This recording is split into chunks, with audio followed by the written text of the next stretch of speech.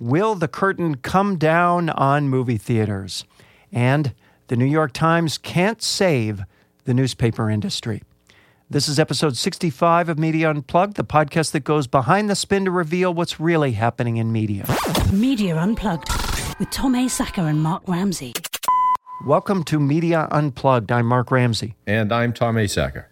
Tom, this episode of Media Unplugged is brought to you by StackAdapt. StackAdapt is an omnichannel digital advertising platform that helps brands accelerate customer acquisition. And who doesn't want to do that? Right. If you're an agency or a brand, the biggest challenge you have is capturing attention, right? StackAdapt helps you find audiences that are reading about relevant topics or competing products before they search for them. It's like a crystal ball, Tom. I love that. That means you reach potential customers faster and more efficiently. It's simple technology that works. Visit stackadapt.com and request an invite today.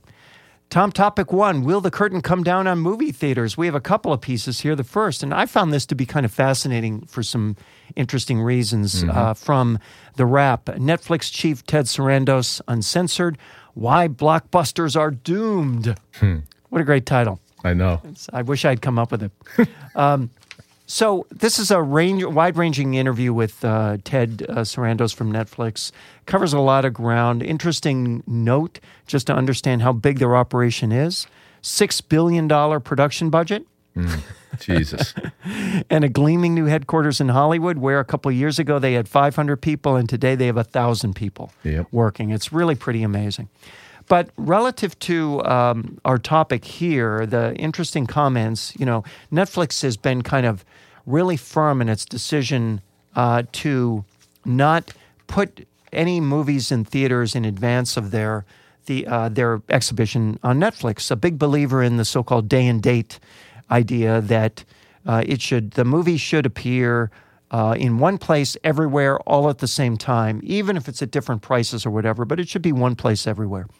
And he's kind of alone in that feeling, at least relative to Amazon, which will put out some stuff in theaters. No, he's alone with regard to businesses, not necessarily consumers. No, and he makes that very, very point, in fact, that, look, from a consumer standpoint, they want it when they want it. They want it wherever it is, right. And let them decide what price they want to pay for it, right? And that's a very rational thing. It just flies in the face of an entire established industry called the theatrical filmmaking, the theatrical movie complex.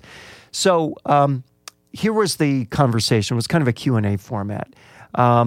They talked about a movie that Netflix is putting out at Christmas time, the first big budget film of this genre you've done.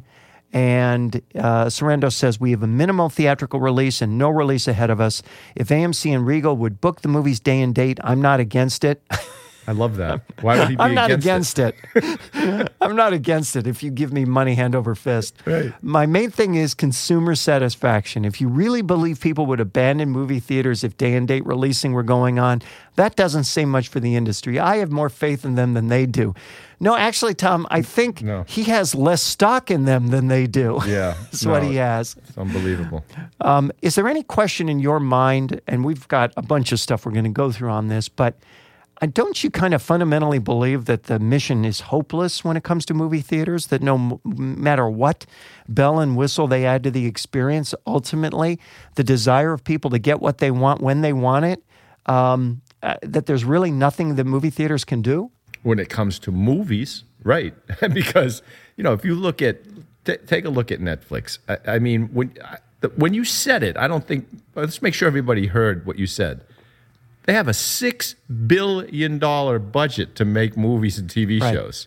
Right. That is huge. Right. And why can they do that? Because of this business model that they have, right? They have this huge subscriber base. I mean, think about it. I was thinking about this. I said, 10 years ago, they had 7 million subscribers. Mm-hmm. They're closing in on 100 million subscribers. Mm-hmm. You throw in $9-10 a month and 100 million. Right? That is a lot of money. Mm-hmm. And that's why his statement, which sounds weird, actually makes sense. He said, we're programming for 93 million unique tastes. So I don't think we are anywhere near too much programming. Yeah, it's so interesting. And what's also kind of funny about it is, wrapped up in your point is the idea that we subscribe, and he creates these films for those of us who subscribe. So technically, we're subscribing so that he can make movies we like, right? Isn't that strange? Think about the difference between that and the problem of the movie theater, which is saying, look, we'll mess with every ingredient in the recipe other than what's up on the screen. Yeah, right. The very thing you're here for, that is going to, come what may, will be whatever it is. But boy, we'll mess with every other ingredient. And the other thing I think that's so funny about what he says here, and again, it's so easy to see his perspective from his perspective and agree with it. Oh, it is now. Yeah, absolutely. I mean, he says, for example, the questioner asks, well, look at the IMAX and look at the same changes in seats and all this, the changes that have been going on in the theaters. And he said, well, it's a big investment in those seats. And Sarandon says, let's say you have a great steakhouse. Are they going to ban consumers from eating steak at home? Food is day and date. People still go to great restaurants. Tom, yes, people still go to great restaurants for great food, Tom. I know. Food that's better than you can get at home. Not the exact same food at home served with better seating. Exactly. This is the funny thing about this that I totally understand where he's coming from, and I agree with his notion. It's just that, this weird theater thing literally stands in the way. The other piece that we have in this regard is from the LA Times, and the title is Rumbling Seats, Virtual Reality, Booze, How Cinemas Are Adapting to Uncertain Future. And again, what's missing from that title? The movie, right? Right. Here's in the text of the piece. Moviegoers have increasingly innovative and expensive options, especially in Los Angeles, a laboratory of multiplex innovation. The cinema industry is trying everything it can, motion seats, virtual reality, and even competitive video gaming to see what takes hold. Tom, the central part of that paragraph that I want to focus on are 3 words: in Los Angeles. Right. No, you're right. A movie-going market that is characteristic of no other, and a movie-going market, I think it's fair to say, that's not relevant when it comes to the actual, source of movie-going, of theatrical revenue in America. I mean, it's Peoria that matters more than L.A. Right. And these experiments, these attractions, the amount of money that people are willing to pay in Los Angeles for a full-bore movie-going experience in the same town where they happen to work over at Warner Brothers. Right. A little bit it's different. Completely different than what they're going to pay in Middle America. And I think to some extent, and you've, I'm sure, taken part in some of this, I've taken part in some of this, I feel like to some extent this is some weird upscale fantasy, that certainly works for a portion of the marketplace. But the idea that this is the salvation for the theatrical experience writ large, I think is a fiction. What do you think? Well, I think your point is spot on about the movie. I mean, in essence, they're trying to, I don't know, they know what's coming, all right? They can see that this day and date thing is coming. It's coming. Mm-hmm. So they're saying, okay, if we don't have exclusivity of a particular product for a period of time, because that's what's driving their value right now, is exclusivity. They're saying, well, if we don't have that in the future, then let's make sure that we have some other type of differentiation, like seats, and you can buy a meal and you can have a drink and all of that stuff. And to your point, they're completely missing the point. Why are you going there? You're not going there for a seat and a meal and a drink. You right. Go to a restaurant for that. So I think what they need to be looking at, and I could be like way off base here, I think they ought to look at, hey, how do we make money today, guys? What's our unique advantage? Exclusivity. Okay, what about this particular experience is exclusive that people can't get anywhere else? Well, maybe it's the emotional power of the collective experience. Maybe that's it. Maybe people want to feel other people around them when they're watching something up on a big screen. Then go and start getting, audio-enhanced live concerts, live sporting events, some seminar that you can't travel to, that you want to go watch on this big screen as a collective experience. Do you know what I mean? Yes. Something you can't get sitting in your living room. And as you know, they're doing that. I can't remember the service. I'm blanking out on what it's called offhand, but there's the service that shows opera performances and rare concerts and things like that, and it's all in movie theaters. And these, I can't remember what it's called. I did a thing, in fact, once a few years ago for Turner Classic Movies, and it was like Halloween time. And they were showing like perfectly along the lines of what you're saying. They were showing like a double feature of Frankenstein and the Bride of Frankenstein, but it also had an introduction by Robert Osborne and interviews with, knowledgeable people in between the two movies at one of their film festivals. So in other words, it was, as you say, literally an experience different from either of those two ancient movies. Right. And they charge, I think, $25 a seat. So there we were paying $50 to watch two movies that are almost 100 years old. 80 years old. Yeah. And along with some extra content, we were watching in a movie theater. Now, it was hardly crowded, I will tell you, but it was certainly an incremental movie that Universal and Turner Classic Movies wouldn't have gotten any other way. Mark, listen, they have to. This is called innovation. This is creativity. This is doing deals. This is thinking out of the box. They have to do these things live. They have to live stream these things. Figure out how to make it happen, right? Listen, so you're sitting at home and you're saying, boy, that Hamilton thing, that looks really interesting.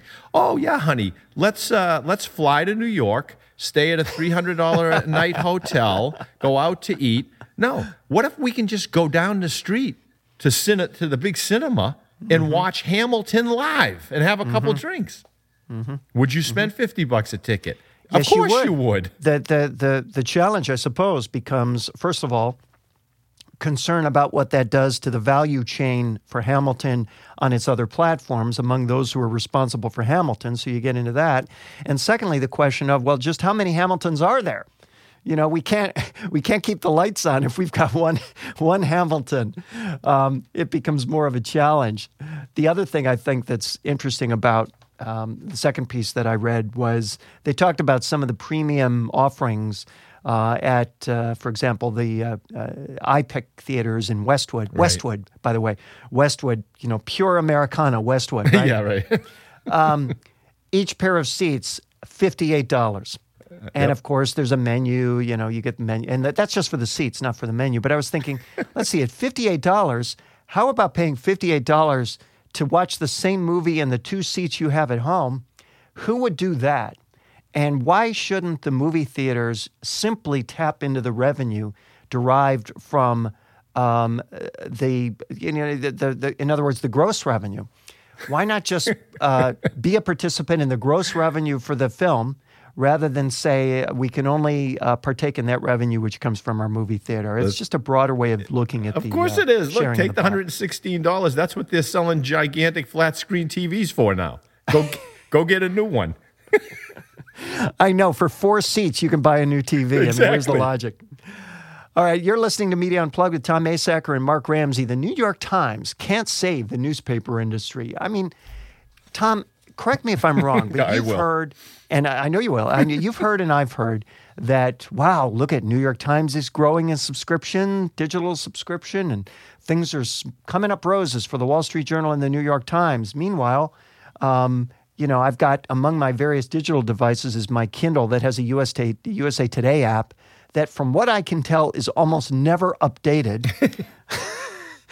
It's got I like looking at the headlines on the USA Today app, and it says, it tells you how many days ago something was posted, and one is 154 days. And I'm thinking, oh, you downloaded the Nostalgia app.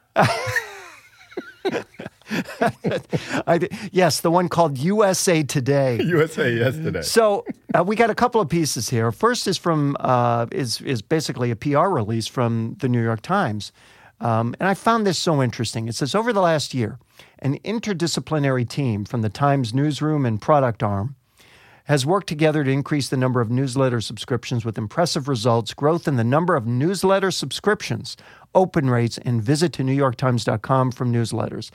Times free newsletters have always been popular. However, growth remained fairly flat. A team of editors, et cetera, have taken a more systematic approach, including better use of analytics, new tools, and promotional strategies.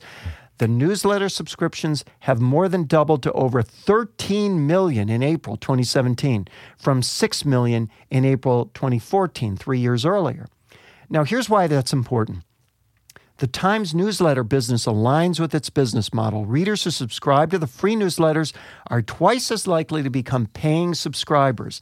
Marketers can also reach the Times' highly engaged targeted newsletter reader by sponsoring one of the Times' more than 50 newsletters, which are available as individual daily sponsorships. So in other words, it is both, a sponsorship opportunity apart from the thing that used to be called a newspaper in either digital or analog form. And it is also, Tom, a sales funnel that leads people to where the money really is. It's subscription. The second piece, and then we can talk about all this, is really where the rubber hits the road. And that is that that's great, New York Times. What's it doing for the rest of us? According to a new Pew Research Center analysis, some major U.S. newspapers reported a sharp jump in digital subscriptions following last year's presidential election, boosting overall totals. New York Times, for example, digital subs in 2016, 47% year-over-year rise. I won't read you the others. I think the main point, the takeaway is this. An analysis shows that total weekday circulation for U.S. daily newspapers, both print and digital, fell 8% in 2016, the 28th consecutive year of declines. The overall decline includes a 10% decrease in weekday print circulation and a 1% decline in weekday digital circulation. So isn't that interesting, Tom? Things are great at the New York Times. Things are great at Chicago Tribune. Things are great at the Wall Street Journal. Not so great at USA Today and not so great at your local hometown newspaper. In other words, look, give me the best. I don't need the rest. Yeah, and give me these newsletters free. Give me the newsletters free. But again, so give me the newsletters free, but the free newsletters are sponsored. Oh, no, so I'm getting money there. No, it's a business model. There's no, It is purely a business model. So in other words, but is it a business model that scales outside the New York Times, the Washington Post, the Chicago Tribune, maybe the LA Times?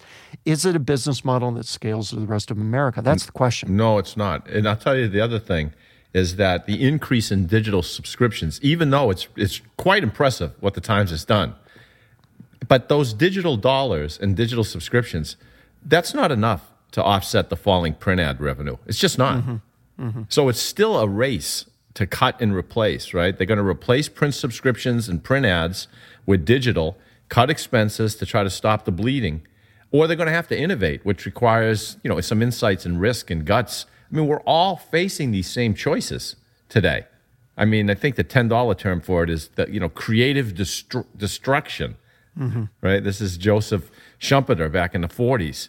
The technology is going to advance, and competition is going to advance in a free economy. And to your point, do I want to subscribe to my local newspaper if I can get the best for nothing or for cheap?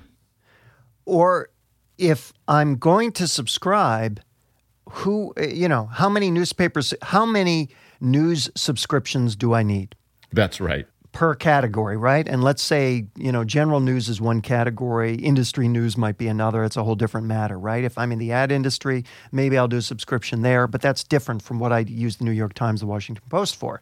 But if I want, kind of the best news, and we recognize that a lot of what's in the local papers come from syndicated sources anyway. Right. That's it. I mean, syndication is just a way to make possible something that used to be impossible before the internet. Right. That's exactly right. That's it. So now I have access to it at the push of a button. So I go and I get my news from the Times, from the Washington Post, whoever it is that I go to. And then if I have some deep dive engagement that I want to do on a particular topic or a local topic, there's somebody with a website out there that's going to give me something better that I'm going to get from the newspaper anyway, because that's where they're going to spend their life, is trying to curate that information and package it up to me in a way that engages me so that they can go get digital dollars. Yeah, I don't see the play for local, especially newspaper companies. I just don't see the play because you're never going to be the New York Times. And no matter how much innovation you do, you can't catch up to the New York Times because the New York Times has something you'll never have, which is the unique, compelling content that is distinctive, that marks their competitive advantage. You're just never going to have that unless you syndicate it from them. And then why do I need you? Yeah, it's a dilemma for sure. Do you see any answer to that? Not really. Not really. Not with the model as it exists. I don't see it. Yeah. I don't see it. I would agree. I think here's the answer to that. The answer to that is more ability to own more platforms across more transmedia platforms. So the local radio broadcast or the local TV broadcast or the local newspaper are all owned by one company, and they own a bunch of them. And then they can trim the expenses such that the revenue thing resolves itself. That's possible. Yep. Yeah, that's the most likely outcome. I wouldn't want to try That's to pull what they that all off. want. That's what they all want, by the way. Do they? Oh, they absolutely do. Right. Rants and raves are coming up. Remember, this episode of Media Unplugged is brought to you by StackAdapt. StackAdapt is an omnichannel digital advertising platform that helps brands accelerate customer acquisition. StackAdapt helps you find audiences that are reading about relevant topics or competing products before they search for them. That means you reach potential customers faster and more efficiently. Please support Media Unplugged by visiting stackadapt.com and requesting an invite today. Tom, rants, raves. Rants and raves. I read somewhere, I think it was on Twitter, that you do better rants and raves than me. Did somebody say that? I think they did. Did you not share that with me? No, I didn't share it with you. Of course I didn't. So I'm going to rant only because as I'm reading this piece that I was reading, it was in the Wall Street Journal. I just kept shaking my head because I just couldn't understand it. It was making no sense. And then I made sense of it at the end. So I'll take you through it a little bit. So this is a rant about the madness of people in the marketplace and a little bit of a peek behind the curtain for anyone who still has a difficult time seeing how big media and advertisers shape culture, all right, and human behavior. Mm-hmm. So the National Football League, I don't know if you heard, has announced new rules which will allow liquor brands to advertise during NFL games for the very first time. Okay, so I guess liquor isn't as bad as they once thought it was. Because it's gotten a lot better, actually. Yeah, it was banned before. So now, they're looking at it. But, they have dictated that each game can feature no more than 4 commercials for liquor. And unlike beer ads now, Mark, those ads cannot reference football. So it's like it's like we love you, but not that much. We don't want to associate with you. That's kind of taboo. So in other words, the idea is that people can drink. It's part of the culture to drink beer while watching football, but not drinking anything harder than that. Yeah, okay, so that's part of it. I'll give you some more madness. So the Journal also reported on other products that kind of remain taboo to the NFL, and I don't even know. I think I don't know, because it's a vice. So here, you tell me what it is. So the Raiders are moving to Las Vegas in a few years from California, but the NFL strictly prohibits ads for places that offer gambling. Okay, now, but wait. Ads for lotteries and horse tracks, that's allowed. No, I'll give you a little bit more. So ads for Viagra and Cialis and these other ED products, right? Mm-hmm. That's cool. But you cannot have any ad for any form of birth control, including condoms. Really? That's against the rules. If you try to make any sense of this, the only conclusion you can come to if you want to understand this is to close your eyes and imagine the NFL as Cuba Gooding Jr., mouthing that classic line from the movie Jerry Maguire. Show me the money. And then it makes all the sense in the world. I'm still a little stuck on the idea that they don't allow the liquor brands, and yet you can have as many addictive pharmaceutical ads as you want What they should, I would like to see some of these, addictive pharmaceutical companies create ads with just guys watching the game with bowls full of caplets, capsules, just passing them around. After they pass the Doritos. That's exactly right. So that's awesome. Well, I have a couple, as usual. I try and always come up with a couple just so I can hedge my bets. So on Twitter, you look better than me. I know. No. So first one is, this one just captured my attention. From TubeFilter, ghostwriting for influencers is becoming an increasingly popular career choice. What in the world does that even mean? Ghostwriters for people influencers. Who write for people who have influence? Think YouTubers, okay? Think people for whom writing is not exactly... I get you. Okay. A native language. Right. So Marie Claire chatted with several prominent ghostwriters in the space who were tasked with authoring books, blog posts, tweets, Facebook status updates, and more on behalf of digital stars. Some, including 27-year-old adult novelist Zara Lisbon, who has ghostwritten 2 influencer novels and co-written a book alongside creator Sierra Furtado, describe breakneck deadlines and not much contact with the stars whose voices they are supposed to be embodying. Quote, at one point, end quote, she says, of a memoir she was working on about a teen Instagram star who was entirely removed from the process. Quote, I got the publisher to put me in touch with her dad, and he answered a few questions for me, just basic stuff about her childhood. So, Tom, I give you the generation that prides itself on its taste and discriminating preference for authenticity. Of course. And artisanal realism. Hey, I saw artisanal chicken nuggets at McDonald's drive-thru the other day. You're just trying to get me going. No, I took a picture of it. I'll send it to you when the show ends. What makes them artisanal, Tom? I have no idea. So the other one I have for you, this is another precious one that relates to the movie thing. It's from the Daily Beast, and the title is, Hollywood blames critics for its movies being unimaginative pieces of shit. Film industry insiders are complaining that Baywatch and Pirates 5 wouldn't have bombed if critics didn't write such mean reviews. Isn't that the point? So apparently the industry publication Deadline, which we've had stuff on this show before from, reported that insiders close to the movies are not happy with critics for warning people off these sinking ships. The Deadline piece cited the rancid Rotten Tomatoes scores for the films, 32% for Pirates, 19% for Baywatch, and argued that the aggregation site, which runs its scores on movie ticket purchaser Fandango, is to blame for the bad box office returns. Not, the fact that the films were bad themselves. Right. It's the chicken or the egg argument. Only in actuality, these movies are definitely the chickens, and they've laid rotten eggs. So the critics are saying, hey, these eggs are rotten, and it turns out most people don't enjoy rotten eggs. The critic aggregation site increasingly is slowing down, quote, is slowing down the potential business of popcorn movies, the piece says. Oh, man. Pirates 5 and Baywatch aren't built for critics, but rather general audiences. And once upon a time, these types of films, a family adventure and a raunchy R-rated comedy, were critic-proof.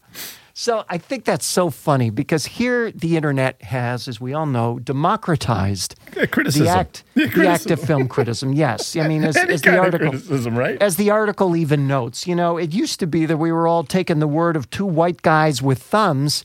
Now, at least, we're listening to hundreds of critics on Rotten Tomatoes, and I can, I know a thing or two about this, yeah. And I can tell you that, that is definitely a broad selection of democracy there. It used to be that critics were kind of these egg-headed snobs, or at least that was the rap on critics, especially the ones, the Pauline Kaels who wrote for the newspapers and the magazines. That is no longer the case. Critics, it now turns out, Tom, are us. So when critics hate movies, there's a good sense that you're going to hate it too. So welcome to 2017 Hollywood. Although, Mark, I have to tell you, let me give the critics their due, at least one of them who I miss. I do miss Roger Ebert because I swear to you, every film that he loved, that I watched, I loved it too. Really? Every one? Oh, yeah. Well, maybe I didn't watch every one. You know me, Mr. Hyperbole. I must say, I never got a chance to reach Roger or to talk with Roger. I wish you did. We had some email back and forth a few times.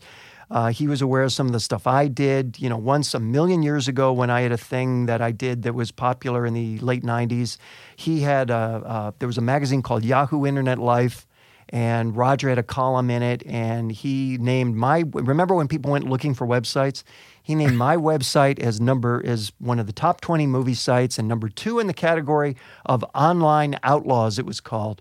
So cool. I thank him for that then. I thank him for that now.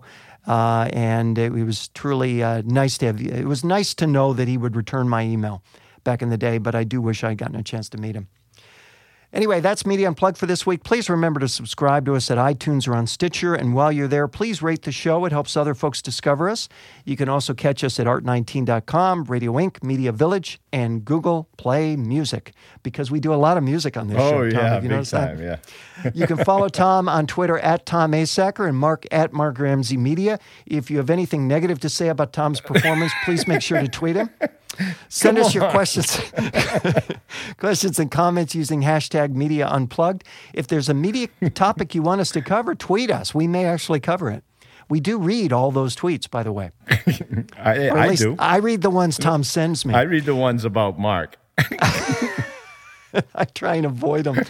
Catch up on older episodes at our website, MediaUnplugged.net. Special thanks to the producer of Media Unplugged, Jeff Schmidt. Exciting audio for media, and believe me, he ain't kidding. No. You can find him at jeff-schmidt.com. For Tom Asacker, I'm Mark Ramsey. Thank you for listening.